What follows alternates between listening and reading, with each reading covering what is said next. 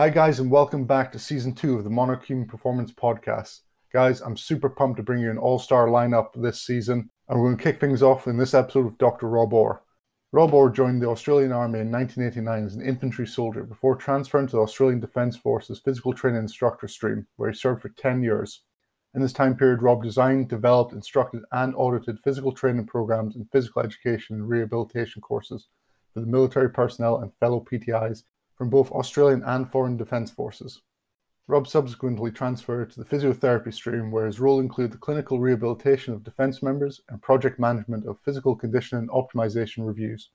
Serving as the Human Performance Officer for Special Operations before joining the team at Bond University in 2012, Rob continues to serve in the Army Reserve as a Human Performance Officer and as a sessional lecturer and consultant.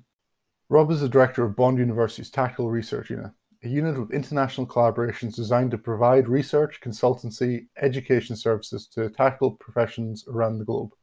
Generally focused on the tactical population, Rob is actively involved in research with Australian and foreign defence forces, an extensive list of law enforcement departments, both international and national, as well as firefighters and first responders. As well as his applied and research background, Dr. Orr served on the organising committee for the 4th and 5th International Congress on Soldiers' Physical Performance and on the scientific committees. Dr. Orr is also chair of the organising committee for the 4th Physical Employment Standards Conference to be held in 2022 at Bond University, Australia. With over 150 peer-reviewed publications, 30 technical reports and 200 conference presentations, Rob has presented his work both nationally and internationally and has been invited to present at several keynote presentations at internationally renowned research facilities and congresses. It's no surprise that he's won awards for research outcomes, publications, and teaching. Rob recently won the Bond University's prestigious Vice Chancellor's Award for Research Excellence in 2020. In this episode, Rob talks about what the demands of load carriage are, the impact of load carriage on tactical personnel from an injury and performance standpoint, where he sees the research going next with regards to load carriage, and World Physiotherapy Congress, the common faults people commit when training for load carriage performance, his recommendations for appropriate training around load carriage, and some of the other research projects he and his team at the Tactical Research Unit are undertaking. Good morning, Rob, and welcome to the podcast. Thanks, mate. Thanks for having me on. Hey, mate, thank you very much for taking time out of your schedule. You're someone I've wanted to chat to for a very long time, so I'm very glad to finally get on here, mate. Obviously, you're currently at Bond, at the Tactical Research Unit, doing some great things there. For anyone who hasn't come across you in your work and like your backstory as well, can you just tell us a little bit about where your career started out and how you got to where you're at now? Okay. So I was actually a high school dropout. I dropped out of high school, year 11 in Australia, and I went straight into the army. There was nothing that I really wanted to do, and I thought, well, I'll give the army a crack. So I joined the Australian Army as a full-time soldier, and I qualified as an infantry soldier. So, you know, I was having fun serving as an infantry soldier, enjoying life. And remember that every time, you know, we'd go in the morning to do physical training, there'd be this guy in red shorts and a, you know, sprayed on singlet, yelling and barking orders and making us work. And I thought, you know what, I want that job. So I did our combat fitness leader course, and then I was selected to go onto our physical training instructors course. So I qualified as an Australian Army physical training instructor. And I did that for several years. And whilst I was in that position, I got approached to look at, you know, this translation from performance and foundation and how they interdigitate. So when soldiers get injured, how do you get them back to full performance? And it's normally this transition from initial care into that performance that they kept getting rebroken. So Army said, look, how about we fund you to go do a master's of physiotherapy. So I then qualified as a physiotherapist, and I then started working as a clinical physiotherapist in uniform. And after several years of that, they said, look, so now that you've got a bit of a clinical experience, we want you to start working as a human performance officer, specifically work on that translation from initial injury through to optimal performance at the other end. And I ended up doing that across several units, finished off at the Special Operations Command, helping with some human performance aspects in that space. And I finished my PhD and then ended up going to Bond University. I got poached by Bond and I came over here. And I was working here for several years with one of my longtime mentors, Dr. Rod Pope. And we thought, you know, even though we're doing a lot of research in this tactical space, how about we make it something more formal? So we set up the Tactical Research Unit in 2015, and it's grown from strength to strength. fantastic bunch of international collaborators and personnel that we actually work with, serving across all three tactical fields, from the military, law enforcement to fire and rescue. And this year, in 2020, we actually were upgraded, so to speak, to a faculty research center. So we're now actually a recognized faculty research center here at Bond University. Yeah, that's awesome, man. That sounds like a great career path through there as well. Obviously, getting put forward by the army to make that move and do your master's in physiotherapy, was that something you'd always had in the back of your mind, you know, while you were doing the PTI stuff? You're like, oh, I'd actually like to delve into this a little bit more, or was it just something you're like, oh, wow, it's a great opportunity? So that's a great question. It was actually a bit of a combination of both, because whilst I was actually a physical training instructor, I was also the rehab physical training instructor. Yeah. So when I was at the Royal Military College, for example, I was in charge of the rehabilitation and working with the physiotherapists. So I'd go to all the allied health meetings for injured personnel. And I love their knowledge there and the way they looked at things, which was different to ours. And I thought, you know, there's some good stuff that I can learn here, and that can make me a better PTI. And then that opportunity arose, and I jumped at it with both hands. Mm-hmm, mm-hmm. And then obviously after doing your master's, I first came across your work, so I stumbled across your PhD online as well. So how did that transition into that, and why you decided to pursue the PhD? That's a nice question. Believe it or not, when I dropped out of high school in year 11, my principal at the time, when I told him, look, I'm dropping out and I'm joining the army, he said, look, unless you finish year 12, you'll never make anything of yourself. So I thought, you know what? The highest academic qualification you can get is a PhD. I'm going to get one. And having served as an infantry soldier, having been a physical training instructor, training people to carry load, having been a physiotherapist, fixing people who we've broken carrying load, and then having been a human performance officer, looking at how to optimize load carriage, I had this real fascination of it. And I came across Dr. Joe Knapik's paper on load carriage, and that was in 2004, and that was a seminal bit of work. And I actually started to understand there's actually a science behind this. And I said, well, you know what? Let's just investigate this further. Nice, mate. Nice. So obviously, load carriage within military populations, especially, like you can't avoid it, because obviously you've got to carry your kit and you've got to get it from A to B. There's no other options around it and stuff like that. So what's the backstory, the full history of load carriage? How far back can we track it through history? Yeah, that's an interesting question, simply because that was one of the things that almost literally, broke my brain mentally, because I thought, I'm going to do load carriage, and I've seen it from so many different angles that most people haven't. Yeah. I'm going to fix this. I'm going to be the one that fixes this. And then the first thing I started doing with my PhD was doing a historical review. Yeah. What do we know about the history of load carriage? And that's when I went back to like 800 BC and the Assyrian spearmen who'd been experimenting with shield weights to decrease their shield weight so they could optimize their combat effectiveness. And then you go into 100 BC, where you got Gaius Marius, who's a Roman senator who changes the way that Roman legionnaires move load. So they said, you know what, it's costing us too much money to have all these mules carry all your kit. Mm-hmm. So you know what, you can carry your kit. So there's a politician, 100 BC affecting load carriage in the military to save money. Uh-huh. And when you actually go back through this history, we've been trying to do this for 3,000 years. And I'm sitting there going, and I expect to fix this. People have been working on this for 3,000 years, and we still haven't got it right. And that was a really interesting moment. And what you tend to find is there's this almost like a wave-like pattern, where when conflicts start, personnel and soldiers in particular are carrying exponentially heavy loads.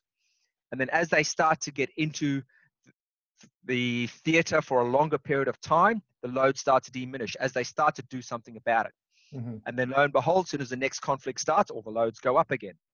And, weapons have changed from shields and spears to, the forms of lethality we've got today that were unimaginable, the new types of smart rifles, etc. Our alliances, of who we're allied with, have changed. Mm-hmm. The countries and the theaters that we work in change constantly. But the one thing that hasn't really changed is load. And if anything, it's getting worse, not better. Yeah, definitely. I mean, obviously, kit has tried to change to be, as high tech and upgraded by trying to minimize weight, but still keeping, that performance aspect to it. But it's still got that heavy load aspect to it going through. So what's like, how is that that graph of that increase in load gone from, you know, the Syrian spearmen to where we're at now? Like, how much has that increased over time, over those 3,000 years? Sure. So basically, we've looked at an average load of about 20 to 25 kilograms, progressing up now to 45 kilograms as normal. Okay. But one thing I will say is that's load weight itself, but you've also considered that the human has changed. Yeah. So if you go back to Herculaneum and Pompeii, there was a study by King that found all the bodies that were entombed in the ash, and they reckon, looking at the size and structure of the average Roman then, they were approximately 10 or so kilograms lighter than we are now, because of, you know, the opportunity for food, rest, etc., and just the nature of lifestyle. So on average, you know, we are about 10 or so kilograms heavier than they were. So when you look at relative load, the relative load distribution hasn't really changed that much. It's still about, you know, anywhere between 45 to 50% body weight often, throughout the period of the conflict. We do have a lot more variation now, which we never used to, well, which the average soldier never used to have. Back in antiquity, they used to have all their kit and that was it. But now you've got approach load or patrol order, then marching order, then emergency marching order. So we do have a bit of fluctuation based on the administration and logistics of what we're trying to achieve. But in itself, the load weight is, you know, you're talking about 45 kilograms now as an average load being carried, dropping down to about 25 kilograms for close quarters and contacts. Wow. Okay. Okay. I mean, I was surprised when I was chatting to, we had on our first season, John Paul, who's at Bucks New University, you know, chatting about his time within the military during the Afghan conflicts, and just rehabbing one of the boys who, I think he probably weighed about mid 60 kilos sort of thing, but he was carrying packs upwards of, like, you know, pushing close to 70. It's like, Jesus, you know, when you're carrying even more than your own body weight and just that demand on your body. So with these like higher average loads as well, about 45, 50 kilos, what impact and what demand is this having on the human body of load carriage? The interesting thing about load is it's not just the load weight. We like to focus on load weight because it's a number. And we can say, hey, we've decreased your load weight. But there's other things that influence the context of load carriage. So the speed of march. So how fast you're moving. So every 0.5 kilometers an hour faster you go, that's the equivalent of, you know, nearly another 10 kilograms worth of load on your body metabolically. Every 1% incline you go up, that's the equivalent of another 10 kilograms of load on your body metabolically. So just because you might take off 5 or 10 kilograms, as soon as they start running uphill, because let's face it, you know, 9 times out of 10, when you're in a contact, the enemy doesn't take the low ground. They'll take the high ground, and suddenly you're going from a patrol pace to a flat out sprint up a hill. The load is, the physiological cost of the load is exponentially higher than just the load weight itself. So it has multiple effects. Firstly, there's the physiological effect. You fatigue more quickly. It's harder to move. And then it makes you slower. Your mobility goes down. And we're talking about all forms of mobility, from just joint range of motion. So that's just, you know, even if you're not in contact, you're wearing this gear, you're trying to pick up something off the ground. You know, it'll changes how your body moves. So it has a huge impact on the joints in that way. Then your explosive mobility, the ability to seek cover, gets slower exponentially. So there was a really nice study done in 2000 that said, on average, moving across 1.4 meters, you know, the soldier carrying about 20 to 30 kilograms was approximately 1.6 seconds slower. Now, 1.6 seconds doesn't sound like a lot unless somebody's shooting at you. Then I tell you what, an extra 1.6 seconds of exposure every bound is not a good place to be. And there's a great study that was brought out by the Defense Science and Technology Organization down here, or DST Group, with Dan Billing in it. And he looked at the probability of being shot, the probability of a hit based on bounding with load carriage. And again, it's as soon as you put load carriage on, your risk of being hit goes up. Now, there's the converse side of that as well. Your marksmanship can go down. So if you think about the average technique used during combat, it's fire and maneuver. So firstly, your maneuver is slower, so your exposure is greater. But then those that are supposed to be providing cover fire, their marksmanship has gone down. So they're not suppressing the enemy as well as they could. So if you think about the two things that you don't want to be impacted on when you're in contact, you know, fire and maneuver, they're both impacted by load carriage. So load carriage really has a huge impact on combat capability. And then, of course, we've got things like, grenade throw. The distance you can throw a grenade can actually drop to the point now where you're within your own blast zone of your own grenade. Jeez, okay. Because of the weight of the equipment on your body. That becomes a problem. Then you've got things like attention to task. So your ability to pay attention and pick up visual cues goes down. And this is just as important for law enforcement officers, to pick up that concealed weapon, to have a look at how somebody is moving and determine whether they're a threat or not. So this has huge implications beyond just standing up there and engaging. Walking out and seeing a potential divot in the road suggesting that there might be an IED there. The brain tends to switch off. Mm-hmm, mm-hmm. So you've got all these impacts on performance. And then, of course, you've got your risk of injury. And you're putting more load on your body. You're putting more load on the physical structure. And whether it be muscular stress or just pure joint compressional loading, eventually the body will wear out and get broken. Well, it's interesting to really hear all that. And I know you're saying about the marksmanship. I've read a couple of papers by NAPIC as well on the impact for looking at both infantry and special forces guys and the impact of carrying that load over a set distance and how that affected marksmanship, which I found really interesting as well. I know you've read a lot of NAPIC stuff as well with your own work as well. So it's just a really interesting standpoint on that, I'd say, Rob. Indeed, and I've been blessed. Joe Knapik has been a long-term mentor of mine. As I said, I picked up his paper in 2004, and it actually helped guide me on the path. And in fact, I got him to be one of my assessors for my PhD thesis. Because I said, you know what, if I want to make sure this is good, I want the best, the person who's probably the best in the world at load carriage to review it. And I've been blessed enough to actually do some research articles with him and have him over here visiting. I mean, that man has probably forgotten more about military load carriage than I've ever learned. Wow.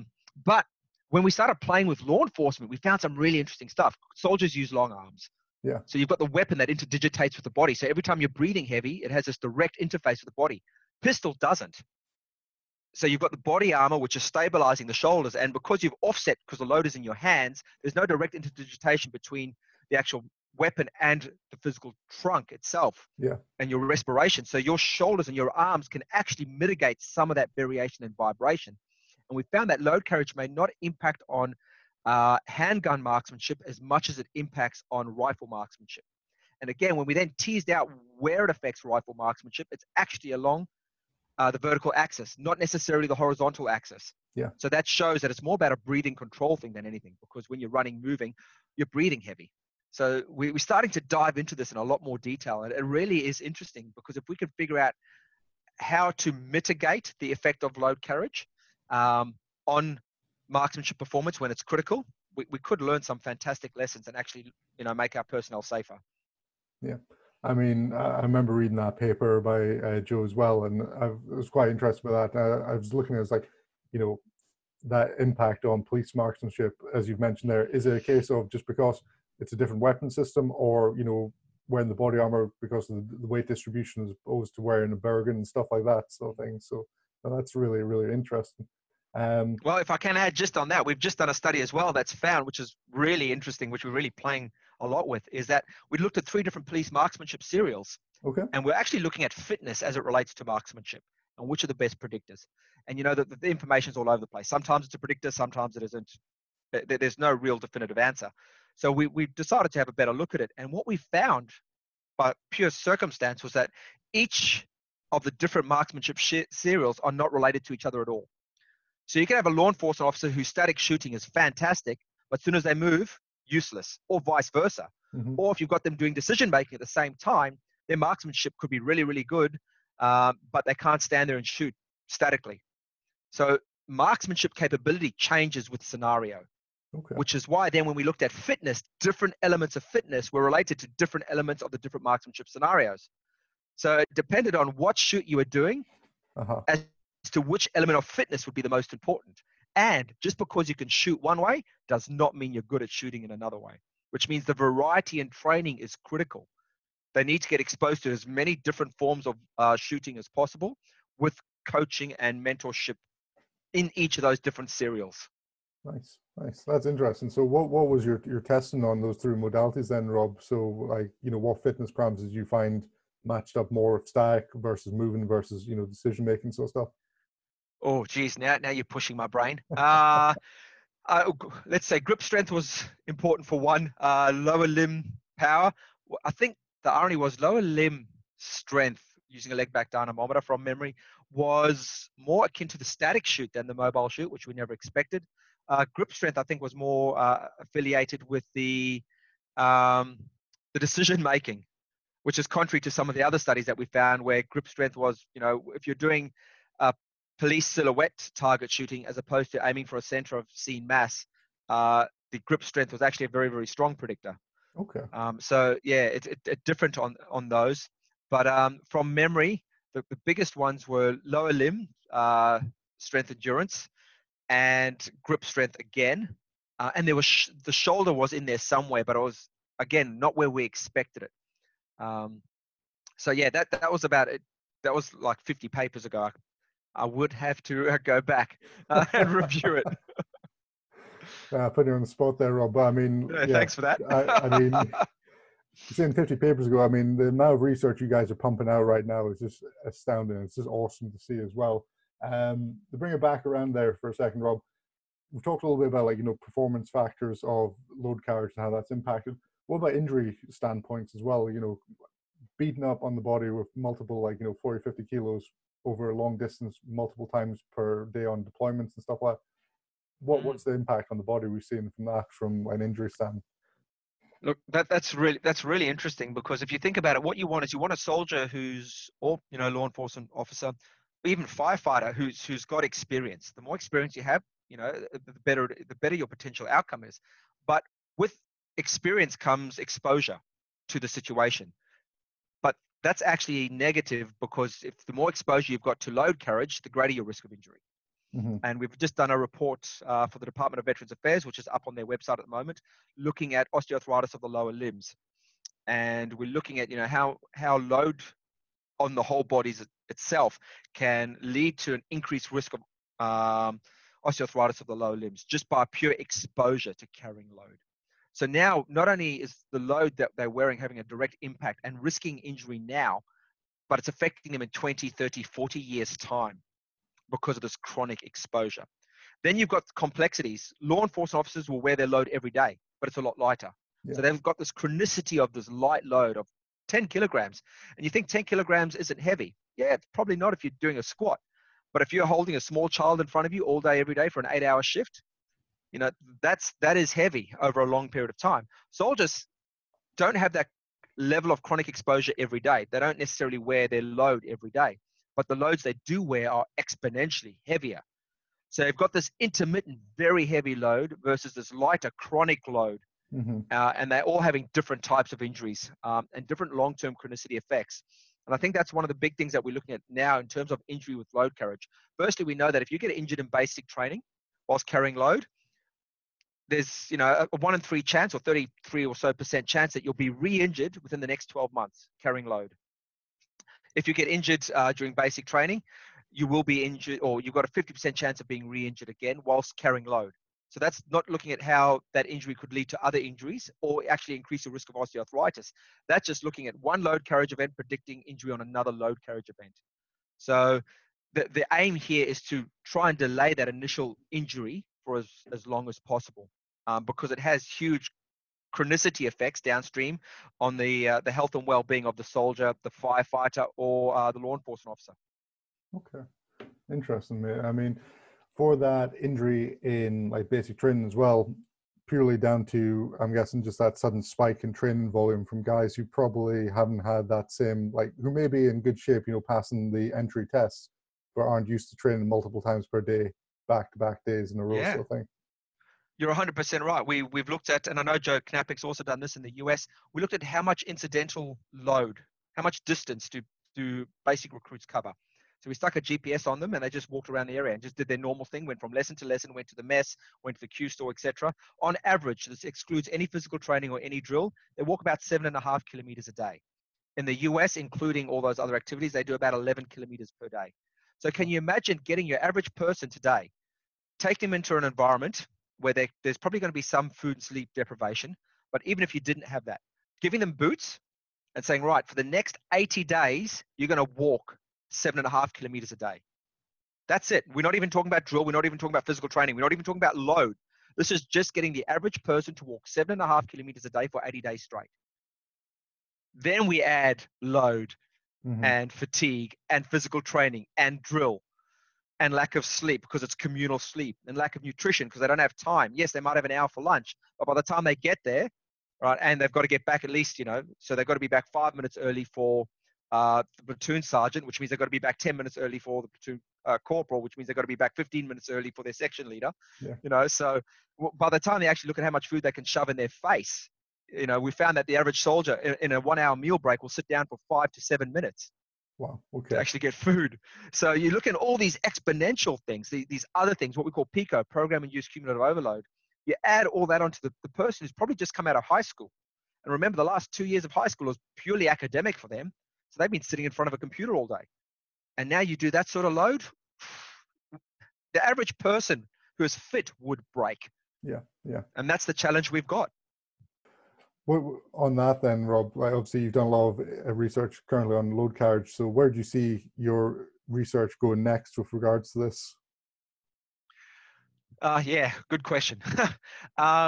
Look, we're all over the shop at the moment, depending on who we're working with. So if we're looking at body armor, for example, we're looking at mobility. So what we do know is, for example, police officers have a high number of shoulder injuries.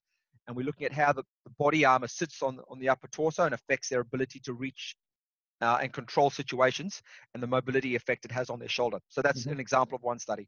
Another study is looking at how body armor actually causes lower back injuries and the changes in lower back patterns of injury.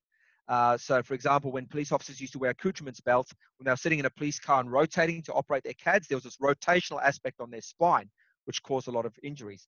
So now that they've got a load-bearing vest on, that weight, that fixation around their hips doesn't exist. But when they lean forward to do something, they've got an increased flexion extension moment because of the load, which is above their center of gravity. So we're seeing that there's a potential change from a rotational mechanism of injury for the lower back to a flexion extension mechanism. So some types of injuries are going down, but they're being offset somewhere else.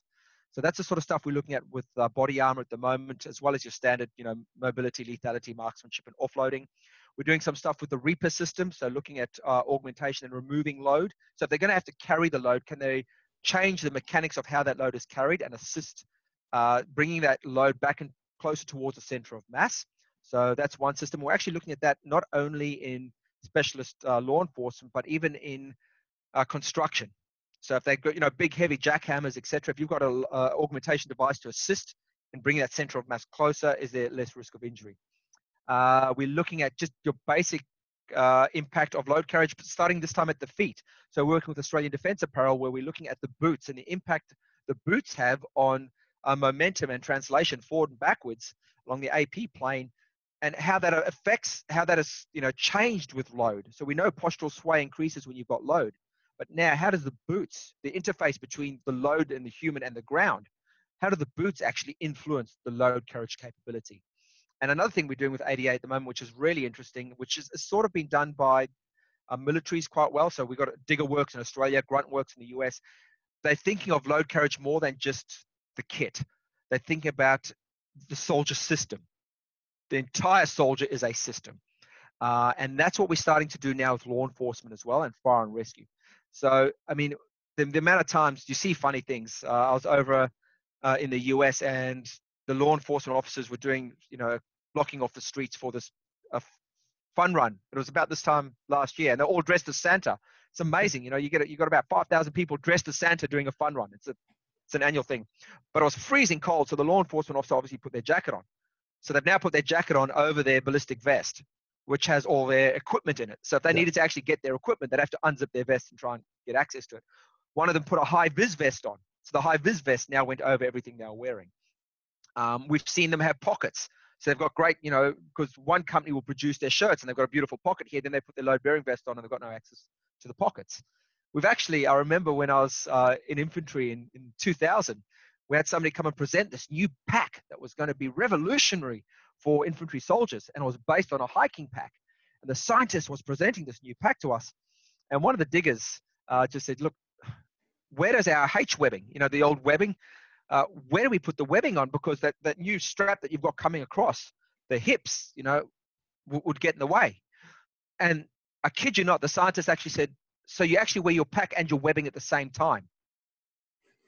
And that was just like, oh, right, okay. So again, it's quite often they don't think of how one bit of equipment actually interdigitates with another, and often you've got multiple providers. So you might have one company providing the shirts, a different company providing the pants, a different company providing the boots or the socks, and then one providing the vest, and then one providing all the attachments on the vest, and there is no cohesion. And that is where I see us moving into the future, getting better at this cohesion, thinking of the soldier, thinking of the law enforcement officer, the firefighter as a system. Yeah. So that's the one thing that I see. The other thing I see is load going up. Okay. Again, the complexity of the battlefield is getting worse, is getting harder, until we even solve a simple problem like power. I mean, how many different battery types did you used to have to carry going outfield? Because, well, this one will take AA's and that one will take the old square 9-volt battery, but this one will take AAA's. This one needs a totally different lithium battery to operate the radio. So you're carrying now 7 or 8 different types of batteries just to provide power to all the equipment you've now got. And we're providing more and more digitized equipment, which means we need more and more power. Yeah. Which means more and more load. Jeez. I was going to ask you there, you're saying about some of the stuff around body armor and that as well, Rob. How much of an impact then is your anthropometry and your body composition going to have on that impact of, like, say, your vests sort of system for the police guys or even from the military, how that sits on you as well? Or can, you have a bit more variation within design, like for those vests to fit different anthropometry types, or?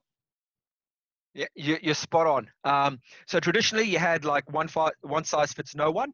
And I said, well, this doesn't work. So we'll now, make small, medium, and large. Yeah. And we'll try, dichotomize you into small, medium, and large. And what, you're female, so that means you're extra small. So, we use the anthropometrics of a bunch of guys, and now, well, you're female, so you're just a smaller guy. A really interesting conversion I heard of that is where a law enforcement officer was told, oh, look, for all these, your new female officers, so rather than, buy shorts specific for them, we'll just buy smaller shorts. And the officer actually turned around, very, very astute man, and turned around and said, so what I'll do is I'll just buy a whole bunch of female cut shorts and just make them larger for males. Oh, no, you can't do that. Mm-hmm. But they're quite happy to do the reverse. Yeah. And what we're starting to realize is that, well, not only are men and women different, no rocket surgery there, but every human is different. And that's now where we're starting to go with this soldier as a system. We're starting to look at the anthropometrics and not just trying to hit that 95%, hopefully it'll fit everybody. We're trying to say, well, this is what your system needs. This is what your system needs. Now that becomes complex, particularly for logistics and administration. How do Q stores actually they can't have one load bearing vest for everybody. Yeah. So you're starting to get packs that you can adjust the frames more and more and more. But so you'll see a pack that you've got 20 different variations in the settings, but the shoulder strap width is the exact same. And yet the acromial breadth in males and females is, on average is very different. So you've got this compression effect now, which increases your risk of brachial plexus palsy, which is another load carriage orientated injury. So it is an incredibly complex thing to fix, but at least we're starting to pay attention to it now. We're trying to get not only just general load carriage, but body armor that is suitable for the individual. It's a complex thing. And until we move to things like scale, dragon armor, maybe this is going to be a huge challenge. Even if you start to change the molding, does it change the ballistic protection of the vest that you're wearing? So if you add a princess cut and you've got a molded shape, what happens if the round hits on a curvature? Yeah. Does it maintain its ballistic integrity or not? One of the ladies that I work with, who's worked with several military organizations and law enforcement organizations, we had this great chat one evening, and she was going, so what about Space Force? So how are you going to be wearing body armor in zero gravity with Space Force? And if we're moving away from high yield ballistic equipment now into things like high energy laser pulses, how's that going to change body armor? So looking 20, 30, 50 years into the future, how are we going to be protecting, personnel that are fighting in Space Force, for example? But yeah, so there's a lot of interesting complex things. But one of the things I will say is you're 100% right. We're starting to focus more now on that individual for the equipment fit. Nice, mate. I mean, sounds awesome. It sounds like there's a lot of great research going on there, mate, and interested to see how that progresses with all of it. Just to pull it back around to the load carriage stuff, Rob, then how can guys, go about, appropriately training, to improve their load carriage performance? And second to that, what do you see are the typical errors most people do when trying to improve load carriage performance? Yeah, look, great question. Because one thing about load carriage conditioning, that it is within our locus of control. Mm-hmm. We can't control how many stores we have to carry. We can't control the areas we have to fight. What we can control is how physically capable we are to carry load. Now, there's a couple of caveats. Firstly, you cannot make a human so strong that eventually load won't break them. Yeah. So load carriage conditioning shouldn't just be seen that fact, you know what, we can make you fit and then we can add whatever the hell we want onto you. It's not going to work. But what we do need to do is make them as physically robust as possible to withstand the rigors of load carriage. Now, in considering that, one of the biggest mistakes I see is this old functional training. Functional training. So, oh, you're required to do this task. Right, so let's do this task, but put all your kit on you. Yeah. Well, why? What are you actually trying to achieve here? Let's look at a law enforcement officer. They're carrying and wearing their load every single day. Do you really need to do more work with a loaded vest on? Mm-hmm. Is that actually going to improve their load carriage performance? Do we need to look at actually at counter-functional training to deload them because they're wearing that load every day? And it's the old adage of do more. Well, if we do a little bit and we do more, we'll get better. Well, no, actually, sometimes if you do less, the body can recover and your performance will go up. So I see that as one of the biggest problems. Everybody just wants to throw a pack on or throw a weighted vest on, and I'm doing load carriage training. It still also needs to be considered as part of a holistic approach. It is not a one-tool fix. You need strength. The body needs to be physically strong. You need aerobic capacity. You need a big engine. You need both. If you only have one, you will have a weakness that'll become exploited by load. So if you've got a great engine, if you can run out of sight, in 10 seconds flat, nobody can catch you and you're a rabbit, fantastic. As soon as I put a heavy weight on you, your joints, your skeletal system will fatigue and will break. If you're as strong as an ox, but you can't run out of sight on a dark night, once you start to carry this load, you're going to fatigue. As soon as you fatigue, you burn through more energy and your risk of injury goes up. You need both. So you need strength work, you need metabolic work, and then you need to actually carry the load. And you need to do the load carriage at least once every 7 to 14 days. And it doesn't always have to be the heaviest load possible. Just put load on. And it could be the simple thing in a military unit, once a week, once a fortnight. And we used to do this in the battalion. I don't even know if we used to do it because of this reason, but we did used to do it where every Friday, it used to be pay Thursday in those days, every pay Thursday, for example, you're in patrol order. That's it. No matter what you're doing around the unit, whether you're the duty driver, whether you're the duty runner, whether you're just doing basic platoon training, you're doing admin, you're in patrol order for the day. That's it. And there's that chronic loading experience without having to do physical training, but you can actually get that incidental load. But you need to load them up, and it needs to be progressive. But then once you've got this load on, you need to vary how you condition them. So it's, as I said, it's not just load weight. So you need to make them run and move fast and slow. You need to make them go uphill and downhill. So quite often load carriage training is on a bitumen path. Let's walk along a track. There is no challenge to the stabilization system of the body. So you need to change the speed of march, the nature of the terrain, the incline of the terrain, the duration. Quite often you'll look at the loads and, we've got 1 hour of physical training. Great, we'll carry load for 1 hour. On operations, you don't carry load for 1 hour. You can carry load for 16 hours. You can do a 15K infill, spend 2 or 3 hours on station, and then you've got a 15K exfil because the choppers don't want to come and get you. That is not 1 hour of physical training. So you need to slowly progress it to meet the context. So I think those are the biggest mistakes. Pigeonholing it into a 1 hour session, thinking that a load carriage session alone is enough for load carriage conditioning, and excessively just throwing load on for the sake of throwing load on. It needs to be part of a structured, periodized program that isn't just built within the PT realms, but takes into consideration what else the soldier is doing during that day. So for example, if they're going to be doing a NAV exercise as part of platoon training, well, you don't want them to go to the gym and the physical training instructor goes, okay, we're going to do a load carriage session today, takes them out there, beasts them for an hour, they're coughing up their lungs, their nose is bleeding, and then they say, right, they go to the platoon, and the platoon says, right, we're doing a 12-hour NavX. Gear on, let's go out and do a NavX. You know, it doesn't make sense. Or they've done 2 hours on the parade ground in the heat. Then you say, right, PT, we're doing a load carriage session, and they go down with dehydration. Of course, everybody then blames the load carriage, saying, oh, load carriage is dangerous. You know, it caused dehydration. Well, what about the 2 hours on the parade ground, on the bitumen, on the blacktop in the middle of the day? So we need to think about the complexities of this PT program within the greater complexity of the training and what else personnel are doing. So it's not an easy fix. It's a big challenge. And then, of course, you've got some guy who weighs 50 kilograms, and you've got one guy who weighs 100 kilograms. And if you give them both 50 kilograms, one's working 100% body weight, one's working 50% body weight.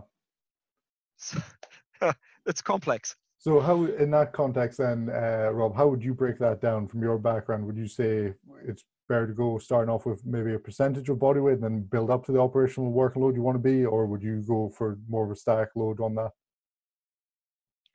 Look, yeah, that's really a good question. I like to use percentage of body weight as a general starting guide, and then you start to add in other factors. Fitness is one big one. So how well they went in their 2.4K run, because that's their metabolic engine. Yeah. Whether they or not they've had a previous injury. So previous injury. So you could have somebody who's metabolically fit, who's only carrying a third of their body weight. They've had a knee injury. Their risk of breaking is a lot higher, or back injury. So the knees and backs in particular, they are the biggest negative impacts on load carriage. Ankles, you can get away with a little bit. But, you know, shoulder injuries, you can get away with a little bit. They still have an impact, but knees and backs are devastating to load carriage. So those are the things you need to think about. And this is sort of drawing on what you're talking about before, where we start to individualize, not only the equipment now, the soldier system, the individual that are training. You start to look at their sleep. Did they have a good sleep last night?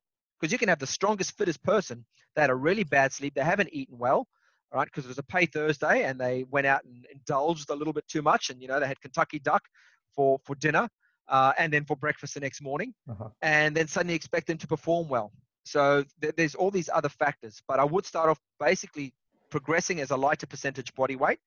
Then once I get up to the average patrol load, then I'd start manipulating other variables like speed, like terrain, and then based on the individual and their requirements within their section, I'll start to add other loads. Are they the gunner? Are they the number one rifleman? Are they the SIG? Then you start to progress and add those other complexities in their load carriage. Cool. That's great. Thank you very much, Rob. I think that's really insightful for a lot of the guys listening in there as well.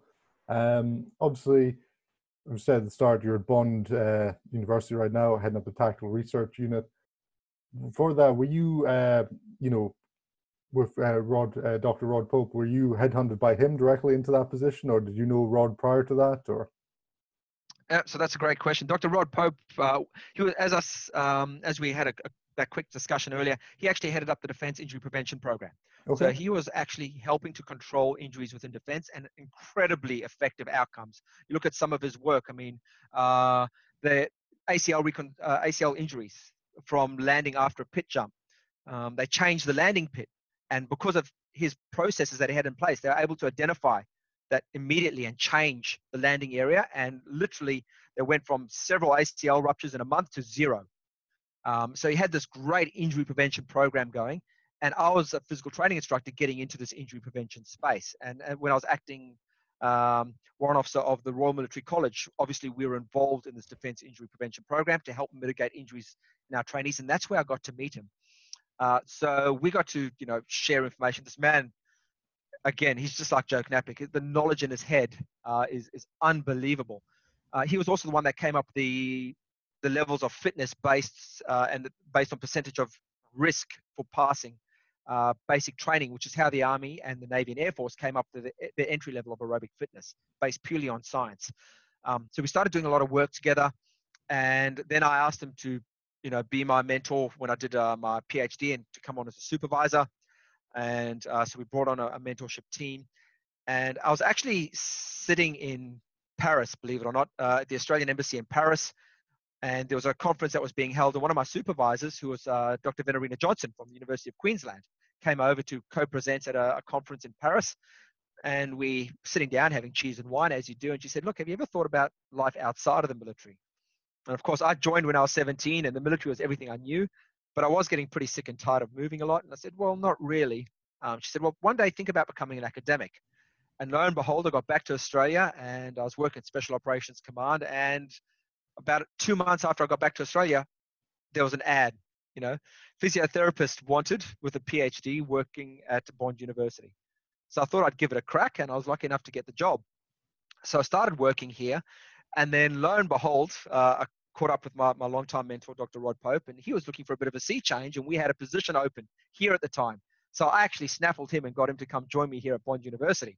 Nice. So he came over to Bond University, and that's where that relationship started, and it's been an amazing, enduring one. We actually have a saying here at our unit, because Rod now works for Charles Sturt University, so he's a professor over there. When we send information out and he sends it back, we say you've either been rodded or you've been Joed. That means Rod Pope or Joe Napick has looked at your work and just shredded it in comments in red ink, saying, nice first draft. So he is still one of our major mentors. Both Rod and Joe have that. I think that's one thing. If you're ever starting a research unit, and I think everybody should have one, you need a good mentor. And we're blessed that we have two. Wow, that is awesome. That is awesome, dude. And I mean, it shows from the quality of the work you guys are putting out right now across so many different avenues as well, not just the load carriage stuff as well, but I've seen you putting out stuff on like the use of, is it virtual reality as well, on marksmanship and stress response and stuff. And it's just incredible. It's great. But again, we're lucky as well. We've got some great collaborators. And that's the next thing, you build your network. We've got Dr. Jay Dawes. We've got Dr. Robert Lockie. We've got, serving personnel like Joe Dula. They just augment and fill up. Over in Abu Dhabi, we got Philip Cusick. So we've got building teams everywhere that we go. Dr. Eduardo Marins over in Brazil. So we're building up these fantastic networks. And if you've got a good team and they're workhorses and they believe in what they're doing, your productivity goes through the roof. It's literally, it's like just trying to hang on. This is great. It's one of those exciting rides where you're just hanging on with a big grin on your face going, oh shit, I hope I don't let go. And you just got this big cheesy grin on your face and knowledge is coming in and you're working with a great bunch of people. I'm very blessed. That's cool, mate. That is cool. Now, Rob, every guest I have on, I'm always keen to know what, they're involved in for their own CPD and stuff like that. So just on that, could you give us a book, an app, or website recommendation that you found useful in your own education or your own development? Ooh. For me, it's everything. I like the TSAC report from the NSCA. It's pragmatic. It's often written by practitioners who are doing it in the field, but have a bit of that science background. So it's that nice translation from research to practice. It's a nice, easy read as well. So when you've got a short amount of time, quick, easy read. But journal articles. Use Google Scholar if you don't have another search engine like we have at the universities. But read journal articles. Read what's being published. Read everything and anything. Read real life books. So that's the one I've got at the moment. That's my next one on my Christmas list. This is about Cameron Baird, who was a VC winner. So that's, we know what the VC is, but for like those in the US, that's like the Congressional Medal of Honor. So I want to read his life story. There's so much. I think as long as you're reading anything, find something and read it. Apart from comic books, etc. Although some of those comic books aren't too bad. But yeah, just as long as you're reading anything to do with the field, it's, even magazines, Contact Magazine. Always stay in touch with what's happening in your field. And I think as long as you keep your brain engaged, you will learn something. Learn from people. Have good mentors. Sit down and just have a philosophical discussion. And who knows, you'll be talking about body armor and Space Force.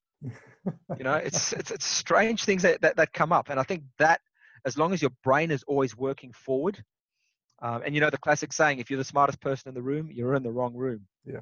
Always challenge yourself, which is how you get rodded or napped or Joed. So anyway. No, that's awesome. That's awesome. I mean, Rob, this is a conversation I've been wanting to have for a long, long time, and I'm really glad to get to sit down and chat with you. And I think anyone listening to this episode is going to learn an awful lot from it as well. If anyone listening wants to get in touch with you or find out a bit more about you or the work you're doing over at Bond, how can they do that? So we're finally getting our website up and running. The problem with us is that we're too busy actually doing all the research to worry about the logistics stuff, but we've got somebody actually doing that now. And so our website is www.tru for Tactical Research Unit, .bond, as in Bond University, .edu.au.